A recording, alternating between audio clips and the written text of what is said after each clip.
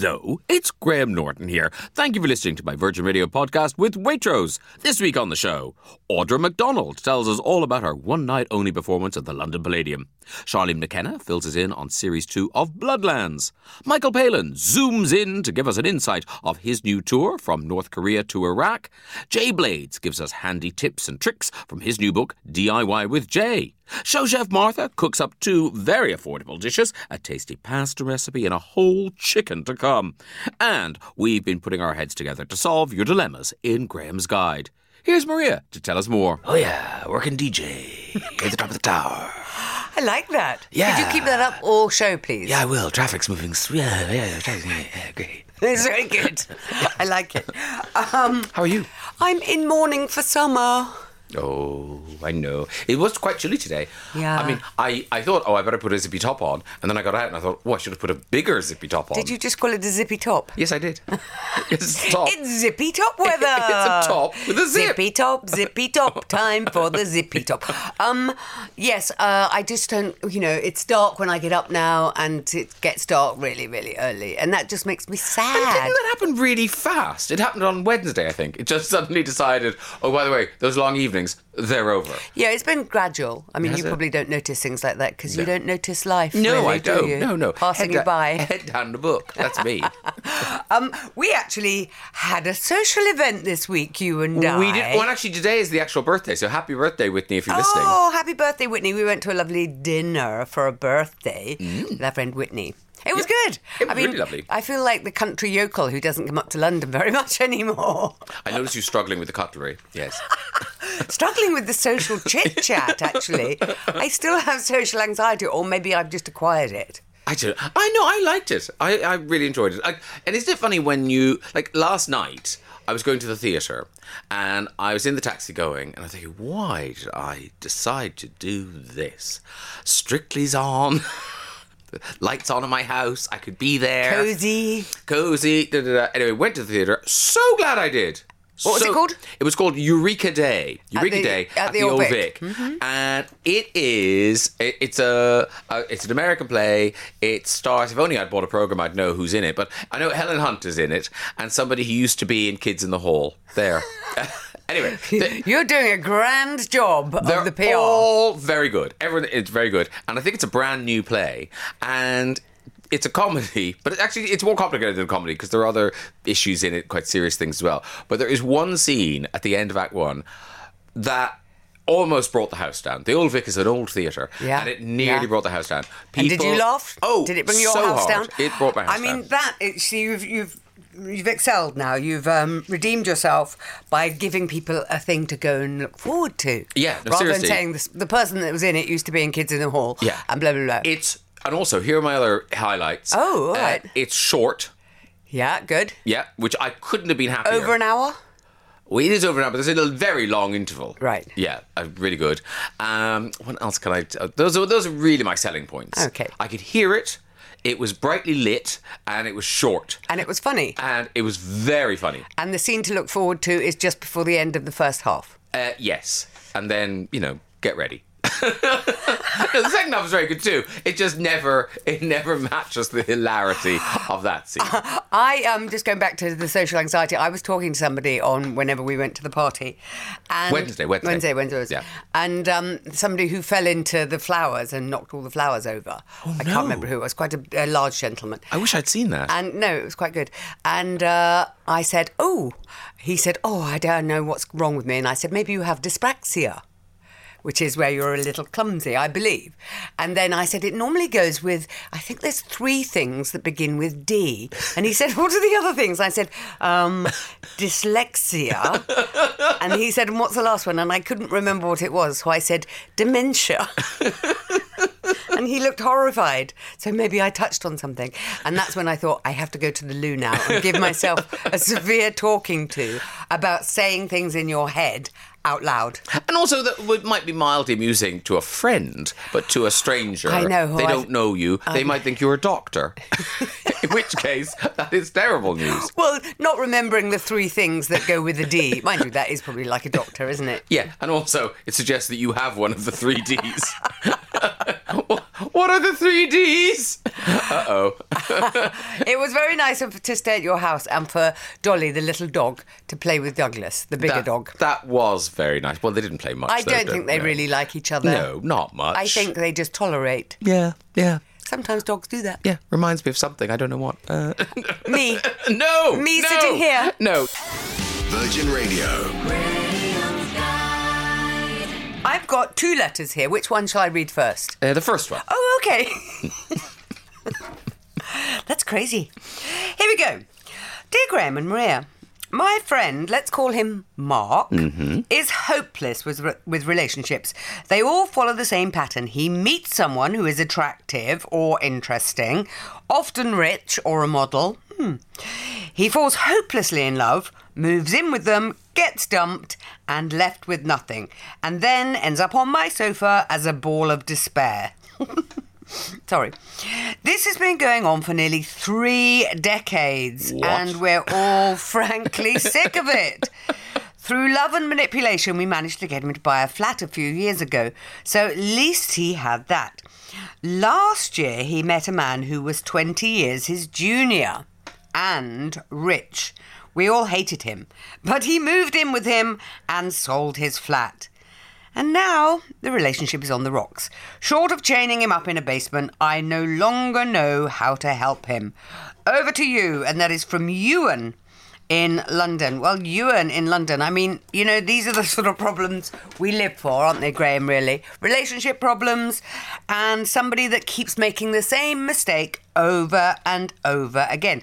Now, you see, if this has been going on for 3 decades, Ewan in London, it's coming up to the time where he will no longer be attracting the models or the rich people or the younger men. So he really, you know, people say I'm being harsh, but I'm just being honest. This is what happens to everybody. He needs to establish himself and not live through other people. Now, I'm presuming, Ewan in London, that when he sold his flat, he's made a bit of money, and because he was living with a rich person, he hasn't spent much of it. So I'm suggesting you all help him to re-establish himself and buy another flat. It might be a little bit smaller than the last one, but at least it's his. And stop him moving in with people. I mean, this is madness, because what he's doing is sort of sublimating his own self for other people, and other people don't really want that to happen. They want to move in with someone who's, you know, fun and vibrant and the person they first met, and not some sap who sits on the sofa saying, well, I don't need to do anything because you're rich and I live in your house. There's a reason, you know, all of these relationships are ending. He's not supplying anything, and probably nothing of himself, and maybe he's very attractive, but that won't last, and people see through it. So I think, you know, some people say people have to be allowed to fail, and sometimes you can fail up. But as it's been going on for 30 years, I think this is an issue that you could possibly get therapy with, because there's a pattern emerging, and once or twice it's unfortunate, and now it's become a habit. I mean, the pattern hasn't emerged. I mean, the pattern is a repeat wallpaper of some length. But now. How would you suggest they rectify this, Graham? Well, the thing is, Ewan, I would say some of them may be models. I mean, models, how are you? Model, yeah. Well, I like the fact I'm a model. I like the fact he says rich or a model, but attractive and interesting. Yeah. But also, rich. Here's my thing. I think Ewan is mistaking posh for rich. Posh? There's no mention of posh. But I think he's mistaking the two. Why? Because if you're rich, why are you moving into this guy's flat that he managed to scrabble together to get, and then making him sell it?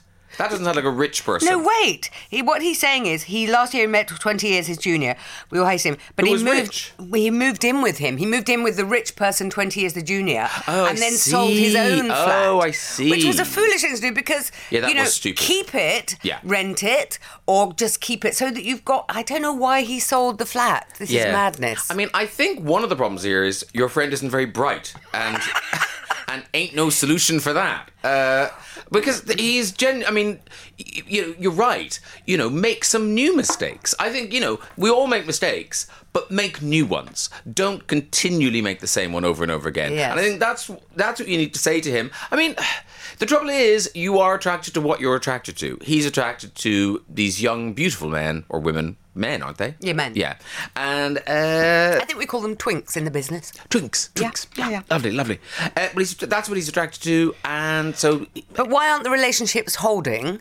Because one, a twink will get bored of this man because he's not very bright, and two, they age out of being a twink quite quickly. Yes. And also they'll start to be a bit demanding, a bit kind of like. I mean, if this what has you been were going saying, on for 3 decades, this guy has got to be nearing 50, right? maybe 60. It could be 70. The whole thing is not good. But where you fell down, Ewan, in London, was where you should have been a good friend. When he moved in with the guy, you go, okay, everybody hates him, but whatever, it's your life. Do not sell the flat. Do not sell the flat. Let's look at your relationship history. Finish. And then... Yeah. So, why did you let him sell the flat? I'm blaming you, Ewan. Well, I think, Ewan, there's nothing to be done about the relationships thing because you can hold a mirror up to this man as much as you like, but he will refuse to see... I mean, in fact, I bet you he knows what he's doing. He knows what he's doing and he doesn't care. He's one of those people. He likes the excitement of new relationships and off he goes. I do think encourage him to scrabble together some more money and buy another flat. Yes, because at the moment he's, nearing 60. I'm making him older with each time I speak. And nearing 60 with nowhere to live, curled up on your sofa as a ball of despair. That's no way for anyone to live. So I think encourage him to buy a flat. Let him continue to make mistakes. And if he mentions selling the flat again, just go chain crazy. him in there, you said. Yeah, do chain him in a basement. I think that's not a bad solution. Graham and Maria's solution. Chain them up, put them in the basement, throw away the key. Yes, put some sticker bars under the door, and that'll be fine. Yeah. Phew, well, I think we did that, Maria. Yeah. I mean, we got there in the end, That Graham. was some heavy lifting, but I think we solved that problem. Excellent. Yeah. I think the Virgin Radio listeners might have a better solution. I think they might. Oh, yeah. And my favourite responders today, if you're feeling the autumn chill, feel it no more. You could get a bottle of Waitrose Blueprint Chianti from Tuscany. Oh, yeah. This Chianti has got notes of ripe berry fruit, perfect with a wide variety of pasta dishes. Or indeed nothing at all, just a glass. Or, hey, if you live alone, a straw. No one's looking. There you go. What do you do to help somebody who can't help themselves? That is from Ewan in London. Karen writes, I would ask whose problem it is. As Ewan's been supporting him for over 30 years, I think there are codependency issues with Ewan and friend. Well, now, is Ewan enabling? Is that what's going on? I'd suggest therapy, where Ewan tells him how he's feeling, and this may also be how his ex-partners feel. Worth a try, and it might help the friend to mature, as Ewan clearly has. Well, I mean, therapy is clearly going to help. It won't hurt here. And also it'll be somewhere for him to be for an hour a week. So, it's good. Ewan, we've all been there, says Tony. I met my soulmate out of the blue after being widowed. Give it time. When he next meets someone, get him to rent out his home rather than selling it and burning all his bridges. Sometimes people are relationship disaster magnets. We all know of at least one. It is true, isn't it? And I think it's some people who are just terrified of being alone. They'd rather be in a terrible relationship than risk being single. And, being alone surely is better than what Ewan's describing. I think the reason he's attracted to rich and beautiful partners, well, when you put it like that, why is he attracted to these rich, beautiful people? I don't get it. I think the reason he's attracted to rich and beautiful partners is that he doesn't feel like he's attractive, more rich, and seeks others to boost how he feels about himself. He needs help to find a way to feel good about himself before he looks for the next partner. Buy him a copy of Codependent No More, says Anne in Northern Ireland. Well, Anne in Northern Ireland, because that is such a specific bit of advice where you can actually buy him a book and step away and see if it helps. I am giving you the bottle of Waitrose Blueprint Chianti from Tuscany. There you go. Graham's Guide. Okay, this is a thorny one. It involves animals, but not in a bad way. Dear Graham and Maria, my husband and I have offered to host a New Year's Eve party for our friends, and everyone is keen. The problem is, 2 of our families invited have dogs, and we have a 0 dog policy in our house because of our cat. Okay. Our friends' dog sitters are already booked up. So as it stands, they won't be able to come. Oh, please. My husband has suggested that my mum looks after our cat over Christmas, which would mean the dogs could come over. But I don't think that our cat should be ousted for a week, which is how long it would be due to logistics, so that we can have dogs over here for one night. I'm losing the will to live, can I just tell you that? I know cats and dogs can exist in harmony, but our cat is not a fan of dogs, and the dogs in question always bark at cats that they see in their garden. So I think it's unfair we should bring one into his territory. My husband is getting annoyed with me. Really? Not the only one. Because we don't get to see our friends that often. What anymore? Often anymore. Yeah, anymore. And she's making that the priority. She's making that the priority here, and not our cat. Making that and not our cat. Beautifully read. I know. Well, as I said, deciphering Sanskrit. And then Karen in East Grinstead, for that is who it is from, says, "Am I being unreasonable?" Yeah, shall I play a record? Yeah, I think so. Karen in East Grinstead, I mean, look, of course, everybody has problems and it's all relative and so on and so forth. But I do think, A, it's a million years away because it's New Year's Eve. B, your friends' dog sitters. People will have dogs. Loads of people stay in on New Year's Eve because they can't be bothered with the whole brouhaha. So you can get dogs looked after by your neighbours or someone at the end of the street or whatever. Here's the thing. You tell your friends with the dogs that there's going to be a firework display. Which there probably is. Well, husband now has to go out and buy fireworks. So it would be too scary for the dogs. I mean, that seems to me simple. Although I'm not really a big fan of the firework displays, but that's a good way. Or, what about this? You put the cat in its own room with some yum-yums or some whatever they're called, those things that make cats crazy, and water, and you lock the door, and then the dogs can roam around, and then the people go home, and your husband doesn't have to be annoyed with you anymore. Yeah, I mean, I think put the cat in a, what do you call it, basket, one of those cat basket things, and shove it in a room somewhere. It's only for a few hours. Yeah, that's what I was thinking. It's only for a few hours. Yeah. Or just leave a window open. No, but I mean, isn't it strange how people do project all manner of things? I think there's more to this than meets the eye. Well, Karen loves that cat. Yeah, she loves the cat. And we should understand that pet madness. Yes. Well, I know, we do understand the pet madness. I'm not sure she loves the husband quite so much, or the friends. But, Karen, I would say to you, Karen, that you say it in your letter, you don't get to see your friends very often. Don't let this become a massive issue and spoil something that is still months away, but you've got to get a lot of fireworks for if you're going to say to them, don't bring your dogs because they'll be too scared. But it's interesting, isn't it? Because I think in London, people wouldn't assume if you had a Labrador or something, you wouldn't think, oh, I'm going to someone's house, I'll bring that. Whereas in East Grinstead, obviously it's horse country, it's very, Agas and da-da-da. So people do bring dogs around. So everyone's quite doggy. So I think it's quite hard for her to kind of go, this is a dog-free house, because that isn't the world she lives in. So I think pop cat in a basket, or take it to the vet and they'll give it some drugs and it'll sleep for a few hours. No, people are going to be cross with you for saying that. Oh, okay. I'm just putting I'm not that saying up. put it down. No, I know. Not that many drugs. But drugging a cat just so it has to. But yes, I just think actually because I'm more of a dog person, I would say put the cat. Yeah. We're like, just get rid of the cat. Let your cat go to your mum's for a week. It might be nice. I know. If I loved my cat, I would be annoyed that I was not going to see my cat for a week because two people wanted to bring a dog to my party. Okay, well then put the cat in a room. Yeah, I think put a cat in a room in your house. And then put the dog in another room. And then put the other dog in another room. And then the fox and the chicken and the big bag of grain. And the budgerigar. I think this is easily solved, Karen, in East Grinstead, with just a bit of your cat will suffer for 3 hours maximum. Yes, I feel it's not, how do I put this, a problem.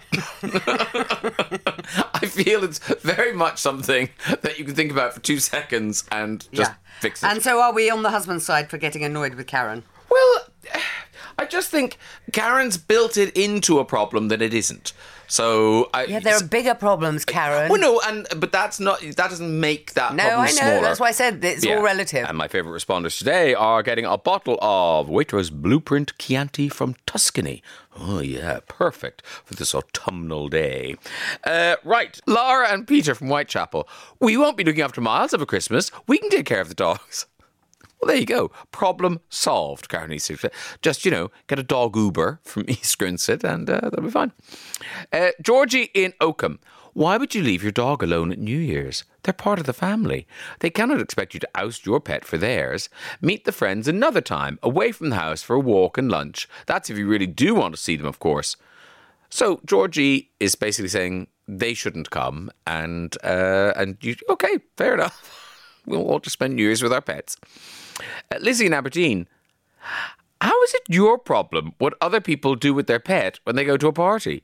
You've sent the invite, you have a cat, what they do with their pet in over 3 months' time is up to them.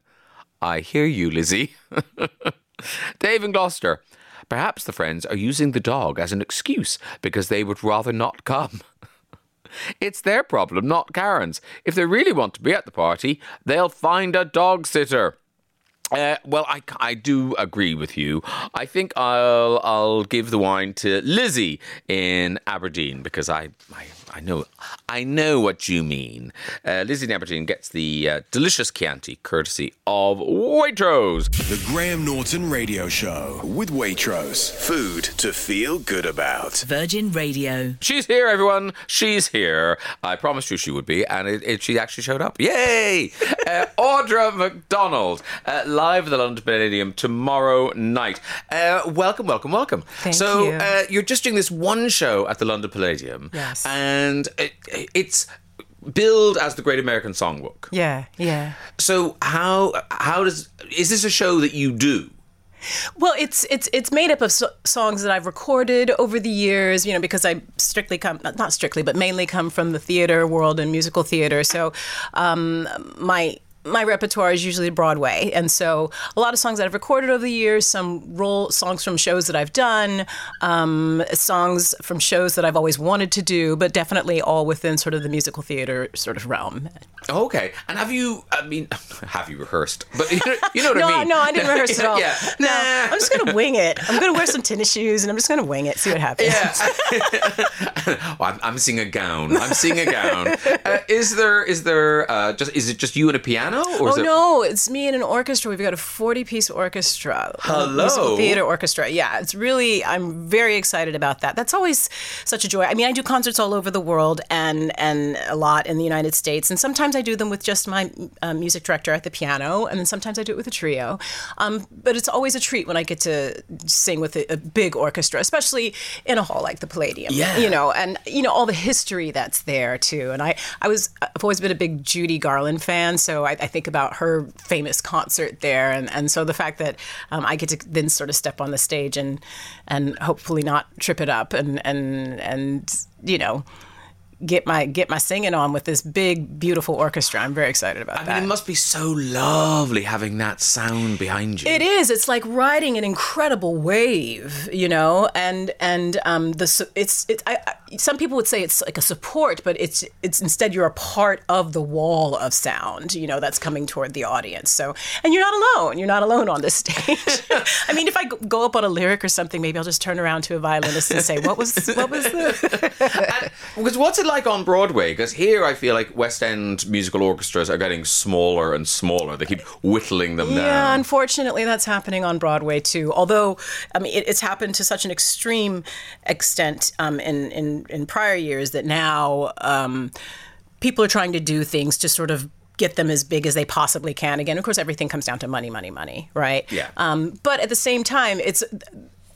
live musicians in the pit is part of that experience. It's part of the, live theater experience. And so whenever we can, we try and make the orchestras as big as possible. But I know that's been like a cost-cutting measure. Yeah, but to hear your voice at a 40-piece orchestra in a house the size of the London Palladium, that is special. I'm excited. I'm very excited. I mean, I'm not saying it's special because I know what my voice sounds like. Because you know it is. No. You know it's but special. we've been having orchestra rehearsals and they sound incredible. And so I can't wait for people just to hear that great old-fashioned sound of 40 pieces. Yeah. Because what's it like? Because if you're rehearsing in a hall and it's not mic'd in any way, can you hear yourself with the orchestra?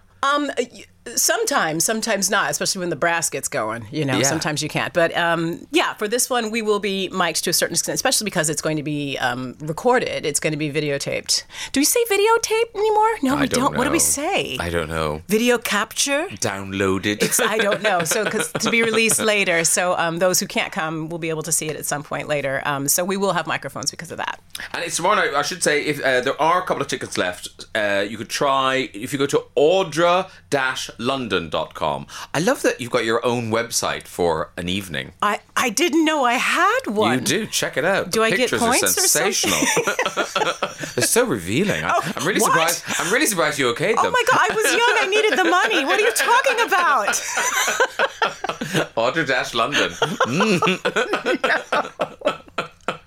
No, it's all very tasteful. Okay. Audra-London.com. So what interests me about you is, so you trained as a soprano at Juilliard. Yeah. Does that mean, did you see opera was going to be your gig? No. Oh, no, okay. No. But you have done some opera. Well, no, that's the thing. I went to Juilliard sort of uneducated about what Juilliard actually was. I auditioned for Juilliard because I was a kid growing up in Fresno, California, which was a agricultural sort of community in California, and I knew I wanted to be on Broadway, and Fame was very big at that time. Remember the movie and the TV show Fame, and a girl from my high school had auditioned for Juilliard the year before, and so when it was time for me to look at colleges, I was like, well, if Shelley Morioshi can audition for Juilliard. Sorry, Shelley Morioshi, if you're listening. Then I can audition for Juilliard. So I auditioned, and I thought, well, I'll sing to get in because that's probably my strongest suit.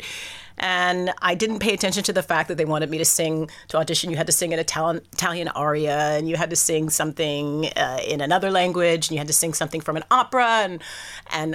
So I just picked stuff thinking, well, they just want to hear that. But I thought I'd be able to study musical theater while I was there. And I was sorely mistaken. It was all opera. So the whole time I was at Juilliard, I was like, what am I doing here? I'm in the wrong story. Literally, I was not happy. And I drove my teachers crazy. So when I left Juilliard, 5 years later instead of 4, which is what the program actually should have been. Yeah. It took me 5 years. I then sort of started auditioning and kind of went back into what I had originally wanted. And what does all that training do to your voice? Did you have to relearn Broadway? Graham, what it did is it taught me that I had more of a voice than I thought I did. I originally was just sort of belting and doing all this stuff. And when I studied at Juilliard, what I did learn is that my voice was larger and had more range to it than I was giving myself credit for. So I did find that, and then I went away from what I thought was my voice. Oh, this feels boring. But then I incorporated back to who I was, as a singer. So it was an interesting journey. I am talking to Audra McDonald, who has won more Tonys than she should take a stick at, 2 Grammys and an Emmy. Where's that Oscar? Where's that EGOT? Oh, I know. I got to figure that out. No, I'm so lucky to have the, what do I have? The Yeah, good. I might never get the ought, but that's okay. I don't need a vowel. I'm good. I have one with the E. It's all good. And when you trained as a soprano, you then went into Broadway. Because I always feel, if I see you in something, like The Good Wife, or The Good Fight, or Gilded Age or something, and you're not singing, I feel cheated. It's like when I see Cynthia Erivo in something and she's not singing. And she's not singing. No, sing! Come on! I know what you can do! Yeah, it's funny, too, especially with, like, The Gilded Age, because it's, that's a show that's kind of chock full of a bunch of sort of theater stars. It's like Broadway. It's great, isn't it? It's Broadway it's meets Downton Abbey, basically. Yeah. And almost all of us are singers, so it is kind of strange that none of us sing on that show, or The Good Fight, for that matter. So many of us are singers. And I don't know. I mean, I like it just because it gives you the chance to sort of, do different things and be seen in different ways and not be pigeonholed in any way. But every once in a while, it would be nice. I remember I was doing A Raisin in the Sun on Broadway years ago with Felicia Rashad and P. Diddy, Sean Combs. And there's one scene in it, and it's not a musical, it's a play. And there was one scene where my character Ruth is just sort of like cleaning up the house very quietly, and she hums a little bit, right? And so I was just humming a little bit, and somebody in the audience, okay, everybody suspends disbelief so that we can, believe we're in this moment. Somebody in the audience goes, "Sang, Audra." I was like, what are you doing? Please don't do that. But so sometimes people do expect it. Yeah. Yeah. And when you went into kind of straight acting, did you, not imposter syndrome, but did you kind of, did it take you a while to feel comfortable in that world, or did you feel like other people were suspicious of you because you were the musical theatre kid? Oh, it's interesting. It was imposter syndrome in terms of getting in front of a camera. That was just imposter syndrome or fear, because when you're on stage you have to be able to make your emotions and everything reach the back wall of the theater. So when I first started doing film and television work, I was so intimidated by this camera right in your face, and I just didn't want to move, and so I looked very wooden and stiff. But then once I sort of talked myself into realizing, no, the camera is actually the audience, so calm down. And then I was doing private practice, which in those days you were doing, I think we did 26 episodes that first season. So, and the hours are 17-hour days, day after day on set. So you're still filming at like 2:00 in the morning sometimes, so you just get used to it. But in the beginning, there was a bit of fear, and I guess with that comes the imposter syndrome. But then you get over it, and you just get tired. And is the second season of Gilded Age all done and dusted now?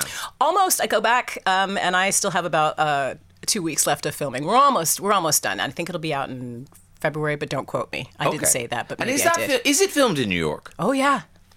All in, in Newport. The stuff that's done in Newport is filmed in Newport, Rhode Island, and a lot of the stuff that we do is filmed either on Long Island or in Albany, New York. We do, because there's a lot of the architecture up there in Albany and Troy, New York, that's still very much of the period. So we do a lot of our sort of exterior work there. And the two big houses and, Central Park, is that a set? That is a set. Where the hell did they find enough room to build that? It's on Long Island, but the whole, it looks like normal New York, and then you see these sort of big sort of backsides of a set, and then as soon as you cross through into it, huge, long, dirt street, horses, the faux Central Park, and these two enormous houses and everything alongside of it. You walk, it's like walking into Disneyland. It's Disneyland in the 1880s. Yes. Isn't show business fabulous? Ellis, I must let you go because you must rest. I must rest. Yes. Full vocal rest till tomorrow afternoon. Yes. Tomorrow night. Audra McDonald, live at the London Palladium, singing the Great American Songbook. There are a couple of tickets left. You go to Audra, Audra-London.com. Thank you so much for coming to see us, because I know it must be a big weekend for you, so thank you very much for sparing the time. Thank you. Lovely to see you. Take care now. The Graham Norton Radio Show with Waitrose. Food to feel good about. Virgin Radio. So I'll be my second guest of the day. She has starred in River Street, Peaky Blinders, Holding, and now returns in Bloodlands. It's BBC One's new big crime drama from Northern Ireland, and her name is Charlene McKenna, and she joins us now. Hello, Charlene. Top of the afternoon, Graham. Oh yes, of course. How are we? It is the afternoon. Well spotted, Charlene McKenna. You are so wise. I very well. How are you? Idea. I'm good. I've had a couple of fights with my dogs today, but other than that, we're getting back on track, and we're good. Very good. What did you have fights about? Mostly we're potty training our third puppy, and we had fights with that you don't go to the toilet on the rug. That is a fight worth having. It's a fight you don't want to lose. That fight. No. I'm racing through pet spray. So tell me, so Bloodlands is back, and I feel like this season your character has kind of stepped up. I think in season 1 you were more of a kind of a sidekick. You seem more of a partner this time. Yeah, I think because we got the world all nicely set up in season 1, and you started to learn that Jimmy's character was not all it was cracked up to be, and that he's a bit of a snake. Whereas I feel like season 2 is a bit like, we know the fox is in the foxhole and I'm the terrier, at the edge, sniffing it out. We've done a lot of dog talking in minutes. Yeah, I don't know why. That analogy just popped into my head just now. I don't know why. It's like we were talking about dogs or something. Yeah. So the idea is, DCI Tom Brannick, played by James Nesbitt. So in this, because in the first season, you knew that he had a personal involvement, but you didn't know he was a wrong'un. Yes. You weren't sure. You're like, he feels like he might be a wrong'un, but maybe he has good reason. And then the more you got into it, and the more you start with season 2. I mean, me and Jimmy would have arguments with this because he would defend his character to a fault, and I'd be going, no, he's just a wrong'un. He'd be like, oh, well, no, because, his background and this. And I was like, no, he's just killing people, Jimmy. He's killing people. But by the end of this season, how many episodes are there? 6 in season 2. There's 6. Okay, but by the end of this season, because you play Niamh McGovern, and she is even in because I've seen tonight's episode. I mean, she's figuring out. Hang on, people are working against this investigation. How wide does the gap get between you and Brannick? It's a really tricky thing to walk because I'm so sus of him. And I was sus of him by the end of season 1, and it apparently got all tied up with a bit of a bow on it, which didn't jar for my character at all. But we start season 2 and we've seemingly found Goliath, inverted commas, and he's gone and no longer a problem, and we've moved on. But immediately this investigation doesn't smell right. He's not acting right. I don't buy it. So I continually don't buy. And she sort of ends up running about 3 operations sort of at once, because she has to watch him, work alongside him, solve the seemingly ordinary case that's uninvolved while also running her own investigation underneath. So it gets quite hairy and complicated. And we should say this season features the fragrant Victoria Smurfett. Yes, she's beautifully fragrant. Yeah, I remember getting very drunk with her one night many years ago. Yes, I've done the same. Well Lots done, you. Fun. Lots of fun. I've never had an evening drinking mint juleps before, but... the sugar. Oh, the sugar hangover. Yeah, no, it wasn't pleasant. It would be horrendous. To the point where I'm thinking it was her. If you talk to her, she'll go, I have never met Graham Norton and I've never had a mint julep. That was Emily Blunt. Does she have a sister? Is there another Smurfett? There's loads of Smurfets. Oh, maybe it was a different Smurfett. You have to get your Smurfets in a row. Yeah, we haven't stayed in touch. Now, the thing is, Charlene McKenna, I've met you because, of course, you were in Holding. You filmed last summer in Ireland. Yeah, last very unknown author. He didn't really amount to much. I don't think he has a new book or anything out at the minute. Well, he certainly didn't come to set. He came once and everyone flocked. You were like the Pope coming. Everyone was so excited. And it was lovely to meet you, but I sort of regret meeting you because I'm watching Bloodlands and I can't take you seriously anymore. Listen, it's hard for me too. Sometimes do you remember the cop in Police Academy, the little small cop with everybody freeze? Me with the badge, I'm like, who are you kidding? Where are you going with this gun? You're ridiculous. However, the integrity and depth of the acting, Graham, is what sells it. Absolutely, Charlene. Absolutely. The BAFTA juries are watching. They're watching. Yes. Never mind Graham, everyone. Never mind him. I'm very convincing. Tell me this. To make it, because you've made it, lady. To make it, did you leave Ireland, or did people find you when you were working in Ireland, or did you have to come to London and do it all here? I spent a very long time working in Ireland and making a name for myself. And then I went off to London. We go to the big pond and then started all over again because nobody knew who I was and nobody cared. And I just started all over again. Then I started to do okay in England, and then I went to America and nobody cared over there. So it's really fun. Because you spend quite a bit of time in America, don't you? Yeah, my husband's from New York, so we split our time. We're kind of bi-coastal. Lovely. Or by something. By what? Yeah, by, I don't know. By continental. Yeah, I have no idea. But do you find work in America? Are you working over there? No, well, I've been here. It's that thing. I went to London and then I got work back in Ireland. And then you go to America and you get work. But it just, no matter where you go, you seem to end up working somewhere else. Yeah. So I'll just, wherever the work is, I'll go. Well, so long as you're working, that's the main thing. Exactly. Yeah. Yes, rather grateful. And with Bloodlands, so the first season, I think that was a completely lockdown season, wasn't it?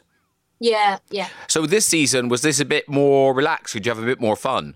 I refer you to getting drunk with Victoria Smurfett. Yes, me and Victoria swapped wigs and drank champagne and did impressions of each other. That's actually a true story. It was a lot of fun. We were, but the schedule is very intense and it's quite, I'm not great at splitting the time that way. I sort of had to get the head down. But yeah, there was good crack. There's great restaurants and stuff in Belfast. So we did have some very fun times, but the long interrogation scenes can be quite a lot of learning.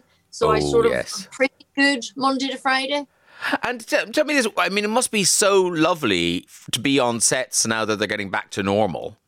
Yeah, I mean, we're one of the last, though. We're still getting tested 3 times a week. We're still wearing all our masks, and not so much the cast, obviously, because we've hair and makeup to mind. But it's one of the last. It hasn't fully fallen back to full normal yet. Yeah, but I think, well, certainly, like, I'm going back into the studio now this week to do the chat show, and I'm told it's all going to be, normally. So fingers crossed. That would be great. I mean, I sort of think we kind of need to get to that stage because it's we just need to get on with it now. I think if everybody else is, I don't know why we're the last hope. Well, it's that thing is if we're pretending it doesn't exist anymore, we need to stop testing and things. We just need to get on with it. Totally. I was saying that on my last job. I was going, we're one or the other here because now we're in a kind of no man's land. Yeah. It's weird. Listen, Bloodlands Series 2 continues tomorrow night at 9 o'clock on BBC One. The whole series, Series 1 is available on BBC iPlayer, which if you haven't seen it at all, it would be useful, I'd say, to watch BBC the first season and then the second season. But is it dropping weekly on BBC iPlayer? I think it's weekly. I think they've gone old school and they're making people wait, which really irritates people, but... But there's nothing I can do about it. And also, it's good for the viewing figures on BBC One on a Sunday night at 9 o'clock. Listen, lovely to talk to you. Take care of yourself. Bye. Okay. Thanks for having me. All right. Bye. Still to come, Jay Blades tells us all about his brand new book, DIY with Jay, and Michael Palin gives us more details on his tour from North Korea into Iraq. But first, let's cross to the kitchen and speak to Martha. Yay, she's back. Martha Collison. Birthday girl, Martha Collison. Hello. Yes, why, thank you. When was your birthday? It was yesterday. Oh, congratulations. Well done. Oh, wow. Yeah, there's a balloon drop. Can't you see it? I came back just in time. Yeah. Confetti cannons are going off very quietly. Yeah. Did you have a nice birthday? I did, thank you. I had a lovely birthday. Good. Did you do anything? Or no? Went to Rye. Down on the coast. Well, nothing says birthday like Rye. I know, mooched around, dragged my husband around the antique shops, went out for cake, swam in the sea. It was a lovely day. Did you swim in the sea yesterday? I did, yeah. A bit Who cold. are you, Maria McKernan? I mean, really? It was a little chilly, but, felt good, felt invigorating. Yeah, you thought, I'm still young. Look at me. Look at me. Just 26, I'm young. Okay, I've been promised peas and spinach. What have you done? So, today, I have made you one of Waitroses' super saver recipes. Less than £2 a portion, this one, but hopefully doesn't do anything different in the taste department. So we've got creamy pea and spinach tagliatelle with some minty breadcrumbs, like a little pangrattato. It's a proper Italian word for the crispy bit on the top. Wow. What, were you reading a book for the last 3 weeks? Yeah, I've been polishing up my knowledge. Pangrattato, indeed. Pangrattato.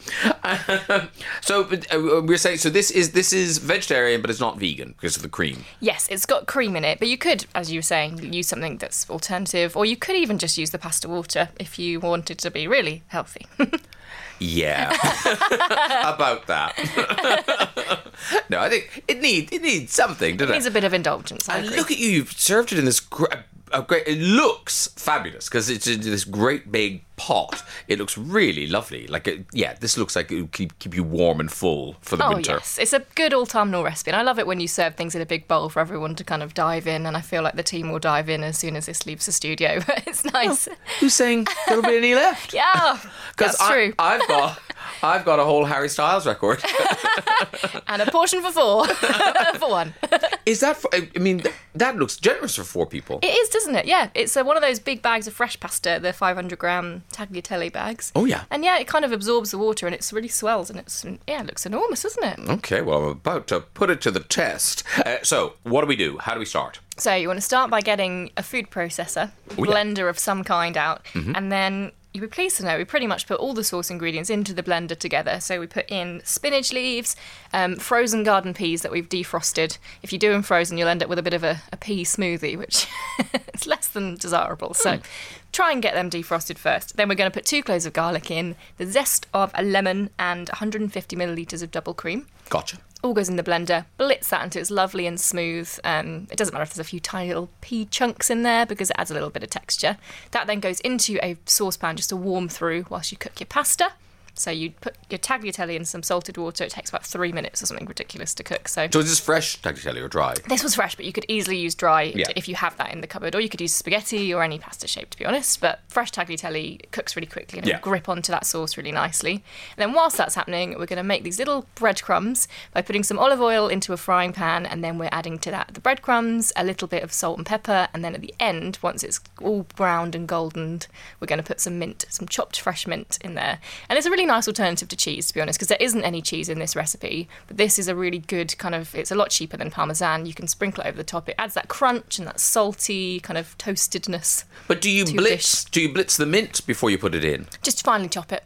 Really? Finely That's just chop it finely with a chopped? knife. Yes, I've got some good knives. I was going to say, you're really going for it. I think I've been practicing for 3 weeks. It's pan something and it's chopped. But also, we should say that because because of the sauce, it turns the whole thing into this beautiful, vibrant green pasta. It looks really fresh and gorgeous. It's really striking. So then you literally then take that warm pea sauce, add a bit of lemon juice to taste to make sure it's nice and zingy, and you can really taste that freshness of the pea and all of those things. Mix that with your tagliatelle, add a little bit of that pasta water if you want it to be a bit more glossy and you need it to be a bit thicker. Then you put it into a big bowl, sprinkle over your nice crispy breadcrumbs. What are they called again? Pangrato. Pangrato. Just extra fancy. Is there any more pangrato, darling? And I should say, I was saying when I was eating it, like what's extraordinary is that the flavours really do come through. Yeah, you kind of think, what a peas taste. I mean, you really do taste the pea and the spinach in the sauce. It's delicious. Absolutely. It's a very pure recipe. You kind of get those lovely fresh ingredients. They all go in together. And yeah, sometimes peas they're a side thought. They're a side ingredient in a lot of recipes, but not in this one. They really sing in this one. And amazing, just £2 a portion, and actually probably even less, this, isn't it? I think. I don't know the exact numbers, but it's definitely less than £2 a portion. Yeah, you are not spending more than £2 a portion. We can guarantee you that, yes. Recipe past and present can be found in the Graham Norton Waitrose hub on the Waitrose website. You just go to waitrose.com/showchef to see all most recipes prepared by Martha. I actually haven't checked. Have they rectified my complaint? You can also check out the recipe on our socials at Virgin Radio UK. Thank you very much for that. What are we? What's cooking for tomorrow? You're welcome. Tomorrow, something for your Sunday roast. Oh, really? Yes. And also less than £2 a portion. The Graham Norton Radio Show with Waitrose. Food to feel good about. Virgin Radio. You are cooking on a budget, Martha. Oh, I am cooking on a budget again this morning. Got a pot roast chicken for you today. Now, because I'm thinking, well, that sort of sounds like a lovely thing to eat. What makes it budget? Do you know what? It genuinely is just a lovely thing to eat. The only thing that makes it budget is using a really affordable Waitrose chicken and then using these kind of vegetables that can get a little bit forgotten but are really good value, and then it all cooks together. So it's budget and simple, which is, I think, a very good combination. That is a very good combination. And in terms of, the difference between pot roasting a chicken and oven roasting a chicken, how long does it take to pot roast a chicken? So it's a similar amount of time, I would say, but it's about an hour it needs in the pot. But the benefit is that all of your potatoes are in there, so they're going to cook at the same rate. You've got carrots in there, so you've essentially got your whole roast or your whole meal in the pot. So you don't need all of those different pots on the go, all that washing up. So it is extremely economical. And sensible. Exactly, and it's really tasty. When you pot roast a chicken, you're not boiling a chicken as some people would think, but you're kind of steaming it. So you've got the stock in there and a bit of wine, and it kind of steams through the chicken as it cooks. Because I have poached chicken in the past, and was that rubbery? That was not good. Oh dear, no. This, I hope, will be very tender because it's been in that steam for an hour and then it has to rest. Secret to really tender meat is always give it a nice tuck it up for a rest after it's been cooked.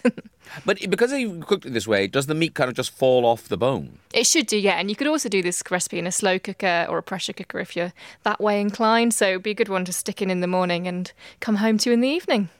And I think one of the things people struggle with is, you get your chicken and you kind of think, that'll serve loads of people.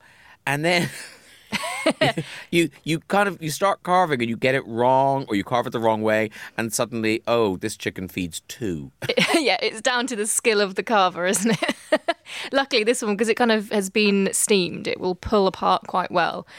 So do your neat carving, and then when no one's looking, you can kind of just tear off all the bits that look edible and add them to the pile. So talk us through it. How do we begin? How do we do it all? So you're going to start by getting some colour on your chicken, because the main difference between a roast chicken and a pot roasted chicken is that you're not going to get that crispy skin. So if you want crispy chicken, this isn't the route for you. But if you want really tender, fall apart chicken and everything cooked together, this is a good option. So we're going to start by getting your one pot, a nice big one that will fit your chicken in. Put some oil in the bottom and then just brown it all over to get that colour, because that's the only colour that you're going to get onto your chicken. Then that goes to one side, and then the vegetables all go in for a couple of minutes just to soften up. So we've got some carrots in there, some essential onions, some fennel as well, and a bulb of garlic sliced in half. So you've got all these lovely kind of aromatics in there. Bit of thyme, mix that all together, and then you nestle your chicken back in the middle. Pour in some white wine, or if you don't want to use wine, you can just use extra stock, because the next ingredient is stock. That goes in, pop the lid on, and then it cooks for an hour with the lid on, and then turn off the heat and leave it to rest for half an hour before you kind of uncover it. Wow! So how much stock are you putting in? I mean, is the chicken kind of in the stock, or are you just covering the vegetables with the stock? So it's kind of perched on top. I did forget the potatoes in my description, so there's some lovely little. I wasn't going to say anything. But if there aren't potatoes in this, there's going to be a riot. You're going to be cheated with your roast if there's no potatoes. So yeah, no, the potatoes go in. You want these little kind of Charlotte potatoes, which are kind of small potatoes, but they're nice and waxy, so they're not going to crumble apart as they cook in that stock. So the potatoes and the vegetables are submerged in the liquid, but the chicken is kind of sat on the top, which is where it gets that lovely steam from. But it's not too much stock, it's just 250 millilitres of stock, but it should create a nice little gravy for you at the end. And presumably you need to check it quite often, just in case it isn't going to boil dry or something? No, because the lid should be quite a kind of well-fitting lid. So you want to do this in ideally a cast iron pan where the lid's really heavy. You shouldn't have too much steam escaping. Therefore, you should check it once or twice and give it a little stir, but you can kind of leave it be, let it do its thing. Wow, for an hour? Yeah. There. For a whole hour. And if you don't want it on your hob, so this is kind of on the hob, you can put the whole thing into the oven at about 180 degrees and just leave it to cook in there if you'd prefer to do that, if you don't want to have it on an open flame or something like that. Okay. and then how do you get it? Here's my question. How do you get that whole chicken out of the pot then without it falling apart? So this is the challenging part. So it looks beautiful in the pot when you take the lid off, and then obviously to serve it you need to extract it. But I've got one of those, I don't know what they're actually called, like a two-pronged carving fork. Is that what you have to describe it? Oh yes, those things. I know, yeah. And you want to kind of insert it into the chicken's neck, if that makes sense, where the cavity is, and lift, because the rib cage is the strongest part, I believe. So you can lift upwards like that, and it shouldn't lose too many bits. Can I just say, that's the price of admission right there. The ribcage, so if you put it into the neck, it won't fall apart because the ribcage will hold it all together. I think so. I don't know. I feel like I've made that fact up, but that's how I always do it, so I assume that must be some strength there. That's Dr. Martha Collison there. Yeah, don't give me any patience. I just need a chicken. And then you hopefully have a skilled carver in the house, so you can get enough portions out of this. Because these are the Super Saver recipes, so they're under £2 a portion. So how many people would this serve? So it should serve 6 people. I made it for dinner last night, and it fed 4 adults and 2 children, and there was a little bit left over. So yeah, definitely 6 people. Okay, very good. And don't forget, recipes past and present can be found in the Graham Norton with Waitrose hub on the Waitrose website. We have a hub.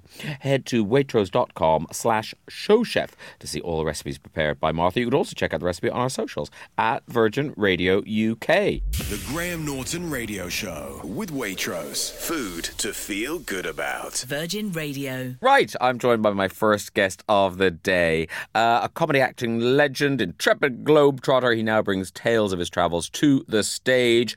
His name is Michael Palin. Hello, Michael Palin. Hello, Graham Norton. How are you? I'm very well. So this all kicks off in Colchester next weekend. It does. It's not a long tour, Graham. It's not a mega tour. It's few selected places. We try Colchester first. It works really well. We go on to Nottingham. It's a need-to-know basis. And, Need to know, yeah. It's called From North Korea into Iraq. So is the idea that, is it just those trips? Do you kind of split the show into 2 halves and do North Korea and then into Iraq? Yeah, I mean, Iraq is the one that's out at the moment that people want to know about. But there's such a similarity between the 2 journeys, the crew I went with, the reason I went there to these amazing places and no one else goes to, that I thought putting the 2 together, it seems a logical step, and it fills 2 halves. So the first half is North Korea and our experiences there, and the second half is my time in Iraq. They're very similar in that there are dictators involved very heavily, but very, very different in actually what we found in each country. So there we are. That's the 2 halves of this axis of evil evening, as I call it. And where did you feel safer, or where did you feel most in danger? North Korea or Iraq? Well, I felt much safer in North Korea. I mean, in North Korea, there was always a problem that that a nuclear war might start suddenly because of the way Kim Jong-un sneezed or where he tied his tie or something like that. And if that happened, you'd be stuck in North Korea. Whereas in Iraq, it's much more unpredictable. There's lots more going on. In fact, there's much more free speech. I mean, North Korea there's a sort of blanket of information, and you go there and it's like being in a strange dream where no one really says what they mean to say and you can't have much of a conversation. But that was the challenge. And I ended up actually having quite a good conversation with our guide, the lovely Su Yang, who turned out to be a lover of Jane Austen. So there you are. And when you're doing these programs, is there a kind of do you have any worry that you might get your lovely guide into trouble? That suddenly she's chatting, she's relaxed, and suddenly she said something she shouldn't have. Yeah, actually, that's very true. That was always sort of on the edge of my awareness when we were in North Korea, because I started off by asking her something. I think we were talking about the 2 great dictators, Kim Il-sung and Kim Jong-il, whose faces are everywhere. And I said, but it's like a big family, she said, and they're at the top of the family. And I said, well, any family has its rows every now and then. Do you ever disagree? And she was really upset by that, didn't know what to do, stared at the minders. And I realized that I'd gone too far with what seemed a simple question. So, yeah, you've got to be careful. And I was very aware that we didn't get them into trouble, and we didn't try and break the rules and start sneaky filming when we were not supposed to be, because not only would they be in trouble, we'd be thrown out. So, and when you say in trouble, what would happen to her? Would she be thrown in prison, or would it be worse than that? Well, I don't know, because those kind of things are never discussed. I think she would have lost her job, very, very likely. If she'd said the wrong thing, her family may have suffered. I don't know. I really don't know. But they have such tight control over everything that happens there. The sort of the party of Kim Jong-un, that anything might happen. But she was obviously their star guide, and she spoke English very well. Her family were obviously kind of quite an educated family. So I think they valued her highly, and I think she probably would have survived, a Michael Palin interview. As many happened. And we're seeing at the moment, those amazing scenes coming out of Iran with women fighting for their rights. What's the situation for women like in Iraq? It's not great. I mean, that was one of the things that disappointed me most about the country, was that women are sort of virtually invisible in public. I mean, you can interview certain women, and there are one or two very vocal women with strong political views. But generally speaking, they just aren't really allowed to speak to foreigners. We had interviewed a farmer, a very nice guy with his two sons. And at the end of our long interview, all about the drought and how bad things were, we go home and he makes us and there is the most wonderful spread. And we all, Tucky and the whole crew and myself, and we said, who made this? And he said, my wife and my daughter-in-law. And I said, we really would like to thank them. Can we thank them? And they looked back at us and said, yes. And that was it. We never saw them. So, right. We've passed on your thank you. Yes. Well, I mean, and I think that what's happening in Iran is very interesting, because certainly in the southern part of Iraq, it's very influenced by Iran and the kind of extreme religious views there. So we'll see. But, I mean, it was such a pity, because the women obviously run the country because they run the homes. They don't appear much, but I'm sure they run the men's lives, really. The men appear to be in charge, but I'm sure they're not. And I'd love to have talked to more women. And how long are you in Iraq for, all told? We were there for about 3 weeks. We filmed 19 days, I think, in succession. It was sort of kind of one of those sort of quick in-out trips, but we saw an amazing amount.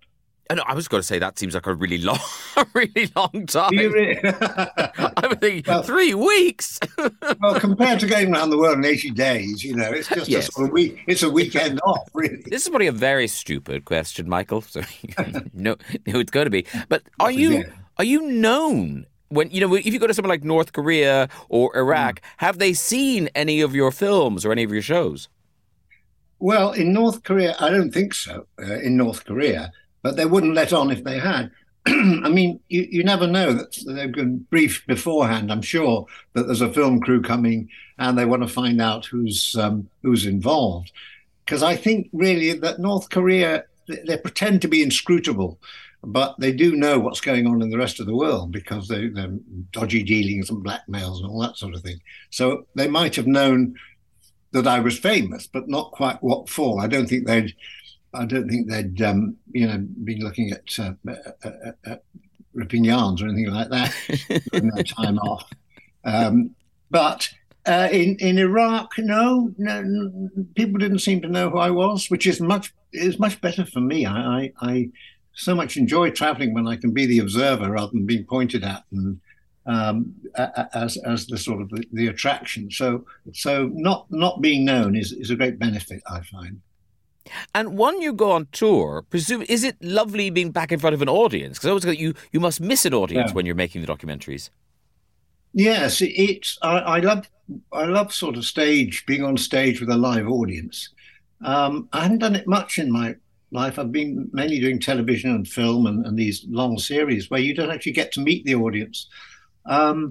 And I always find that what works best is a fairly spontaneous approach. I mean, none of the shows will be exactly the same. It depends on the audience. It depends their sort of reaction to what you're talking about. And I think it's really like having a debrief of your journey to a group of people who you hope have come along because they like you, because they wouldn't have bought tickets otherwise. So it's a very important part of the process, I think, and not everybody gets to do that. And people, especially if the series is going out, they have ideas, they have things they want to hear about. So I hope it'll be a nice chat, really, for a couple of hours. Mainly me, I'm afraid. Sorry about that. You've had this extraordinary second half of your career where you've turned into this, globetrotter, a documentary maker. Do you miss acting? Do you still get offered acting things and turn them down, or what's the story? Yeah, I do get offered acting roles, and some quite tempting. But the thing about acting, I mean, you get something out of the blue, like Armando Iannucci asking me to play Molotov in Death of Stalin. And whatever I was doing, I would have dropped it and done that because that's very, very special.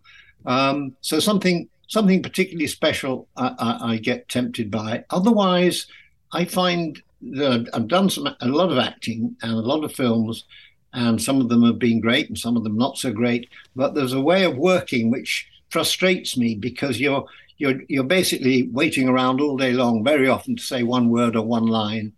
You're driven to the studio. You may stay all day and not do anything at all. Whereas when we're on the road, when we're actually traveling, you're working all the time with the crew. We start at sort of 8 a.m. We'll start filming, and we get back at 6 p.m. We have a drink, and it's fantastic.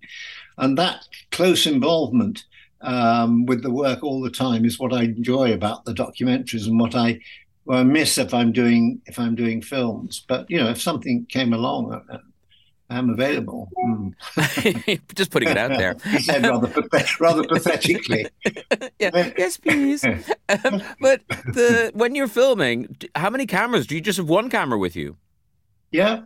Well, actually, this time we had our main camera, Jamie Gramston, he's a wonderful cameraman, but he really gets into the thick of it. And a lot of people, if there's some slightly dangerous situation, they'll go stand back and film on a long lens. Jamie gets in there, and I have to get in there as well. So in the Iraq show, there was this amazing festival up in a mountain town where they were lighting these torches. I mean, big sort of burning torches, and they were all in fanatical sort of excitement about it, and they were rushing by, and I was nearly getting barbecued by these people going by, and there was Jamie in the room. Michael, get in there. So we have one camera mainly, but we had a very good drone operator this time. We had our drone camera, and that made all the difference. I've never been a great fan of helicopter shots, which all look a little bit slow and wobbly, but what you can do with drones is just fantastic. So, and in the Iraqi desert with just one sort of huge ziggurat, which is a kind of pyramid in the middle of it, you can shoot it from down below, you can shoot it halfway up, but if you shoot it from the sky, it looks fantastic, and you see it in perspective with the river and the desert, and it's lovely. They didn't let you film with a drone in North Korea, surely? Yes, they did, actually. We had to negotiate with them. They had to run the drone. They had to tell us where we could film. And it was fairly limited to sort of famous statues. And, there was wonderful arch, which they loved, above the reunification highway, which they let us film there. But no, they had to decide where we could use it. But we did use it on 2 or 3 occasions. And you talk about that festival with the burning flames and things. Like, do you end up in situations, Michael, where you genuinely fear for your life? Or do you always kind of think, I've got a film crew with me, I'm kind of okay, I'm kind of safe? I do, actually. I mean, the latter is true. I do feel I've got a film crew with me, and I'll be okay. I think it's because I wouldn't be doing the job I do with the documentaries if you were sort of wary of getting into difficult situations, because getting into a lot of it is so spontaneous. You get to an area, something's happening, suddenly a shot or something like that, and it's happening in the moment, and you have to somehow cover it and deliver it. So you've got to be prepared for everything. And I have this sort of Pollyanna-ish optimism. Oh, it's going to be all right. Oh, it's going to be fine. And, one of these days it'll let me down. But so far, I haven't been in any fiercely dangerous places. Usually the most dangerous places are in small aircraft going from one place to another, where the camera can't be used, and we find ourselves in the middle of a storm. And, we've had some hairy moments there. Well, you're so good at it. You do seem ideally suited for it. I just think it sounds awful. I love watching the shows. not for a minute do I think, I wish I was there. You should anyway, come, amazing. Graham. we'd have a great time. We really would.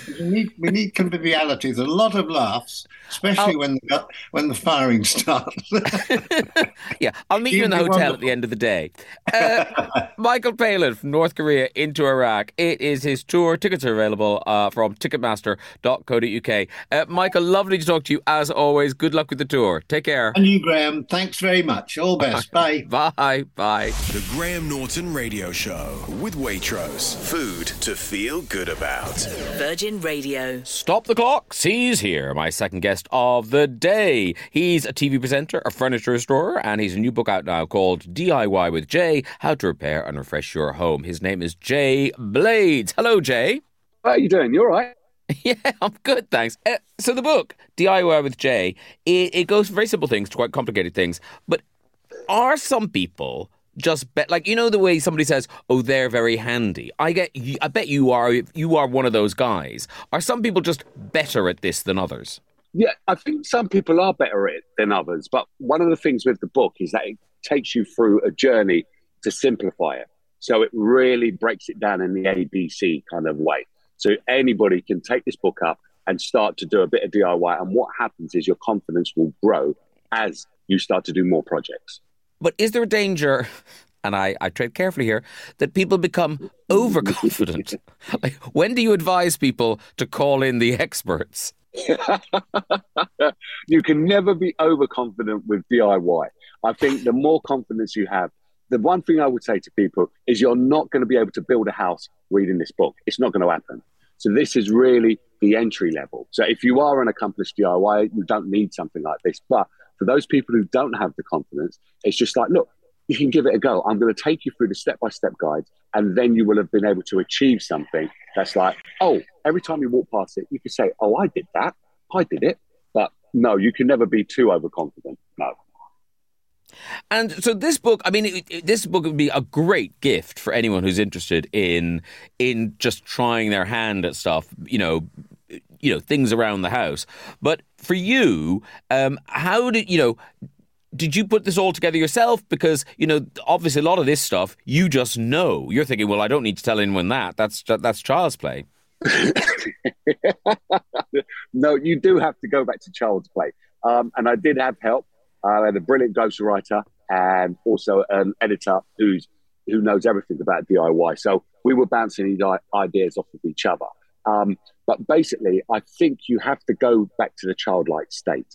And when you go back to a childlike state, it just means that you're getting your creative juices flowing and your confidence levels growing. And that's what it's all about. It's just going right back to basics. So, yeah, personally, get into a childlike state. I think that's the best state to be in. I'm like that every day. But there's some brilliant advice that I would never have thought of. That when you're dismantling something, take pictures along the way so you can put it back together again. I mean, that is so obvious, and yet I wouldn't have thought of it. I know. Sometimes it is the most obvious thing to just say, look, take a picture. Don't take a memory picture. Take a physical picture so you can see it either on your phone or something or in your camera, so you know all of the steps. It's the same with upholstery. When I first started, I used to take a picture when I'm unfolding or taking the fabric apart to see how they've done it, and then I do it exactly the same way. Figure out how they folded it and then just do it that way as well. So it's really, really simple.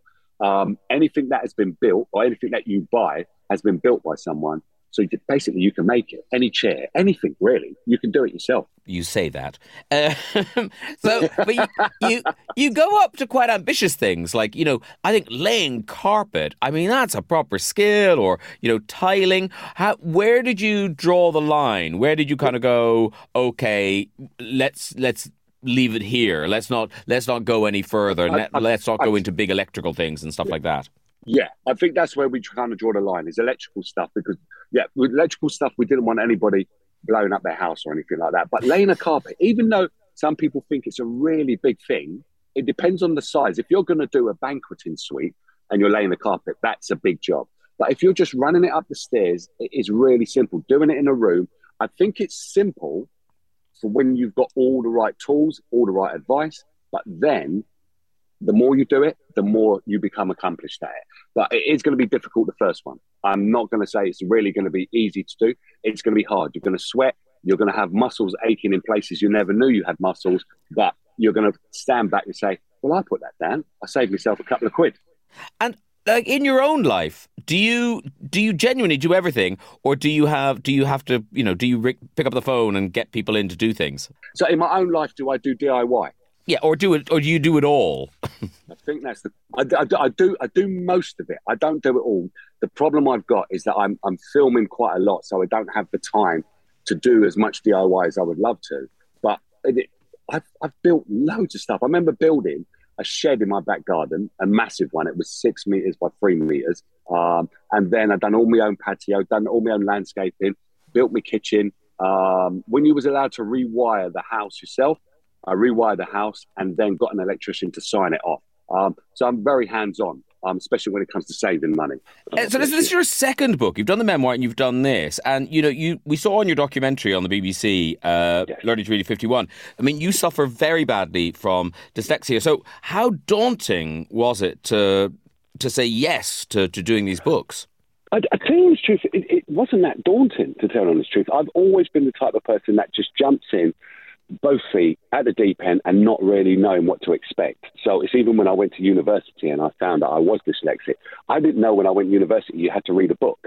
I always thought that, you go there, they give you the knowledge and you get a degree. So I've got a brilliant ghostwriter who I hope stays with me for the amount of time that I continue writing books. Ian is unbelievable. He turns my words into sentences and it makes sense. So when you read the autobiography, it's like, it's almost like me speaking, and he's done it in a brilliant way. So I really like him. And your day job continues, J & Co, the furniture restoring business. The repair shop, I mean, how did that, did they just approach you and ask you, or was there an audition process? How did you end up being one of the people? Well, basically, I was doing Money for Nothing, first of all. And then I'd done the show with Gok One, Fill Your House for Free. And the repair shop contacted me and said, well, look, we've got you on the list along with a load of other people. And they showed me who they was.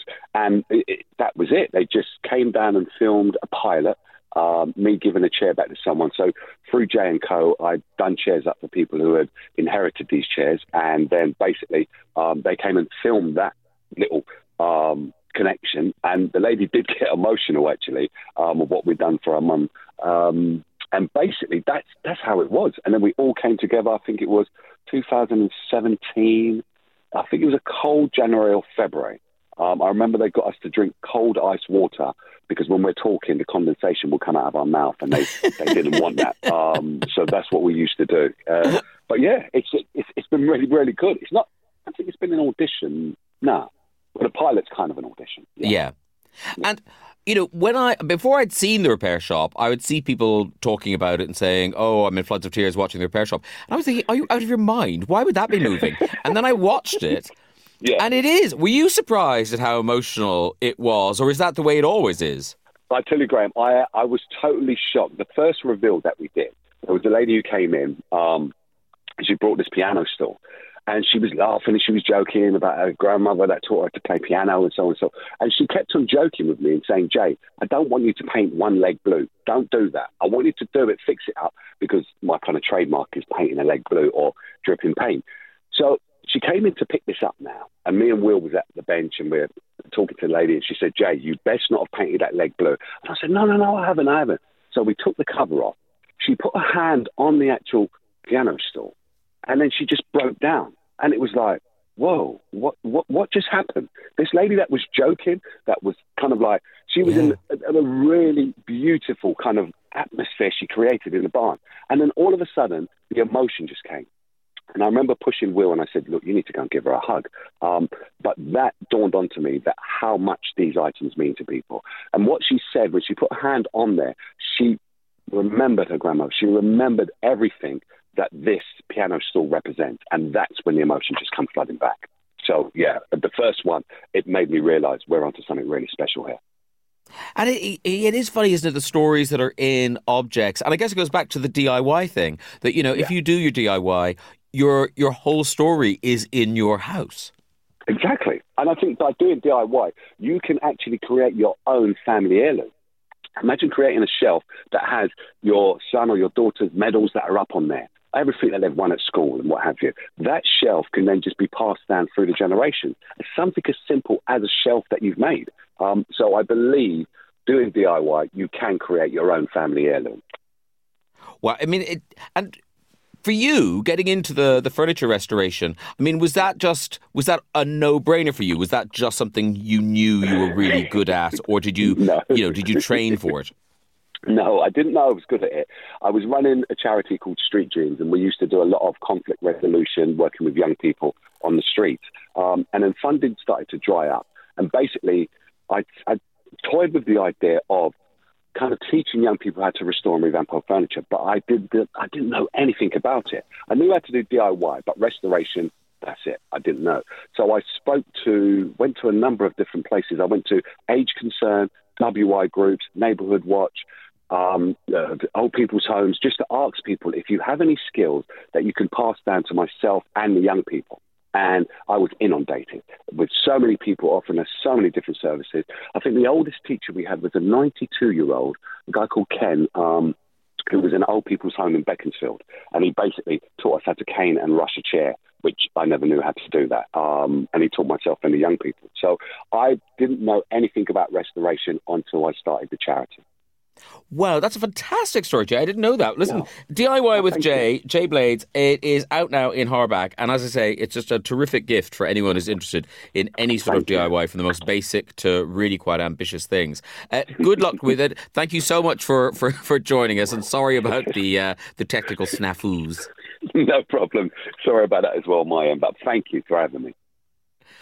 All right. Good luck with it all. Take care, Jay. Bye. Bye. Bye.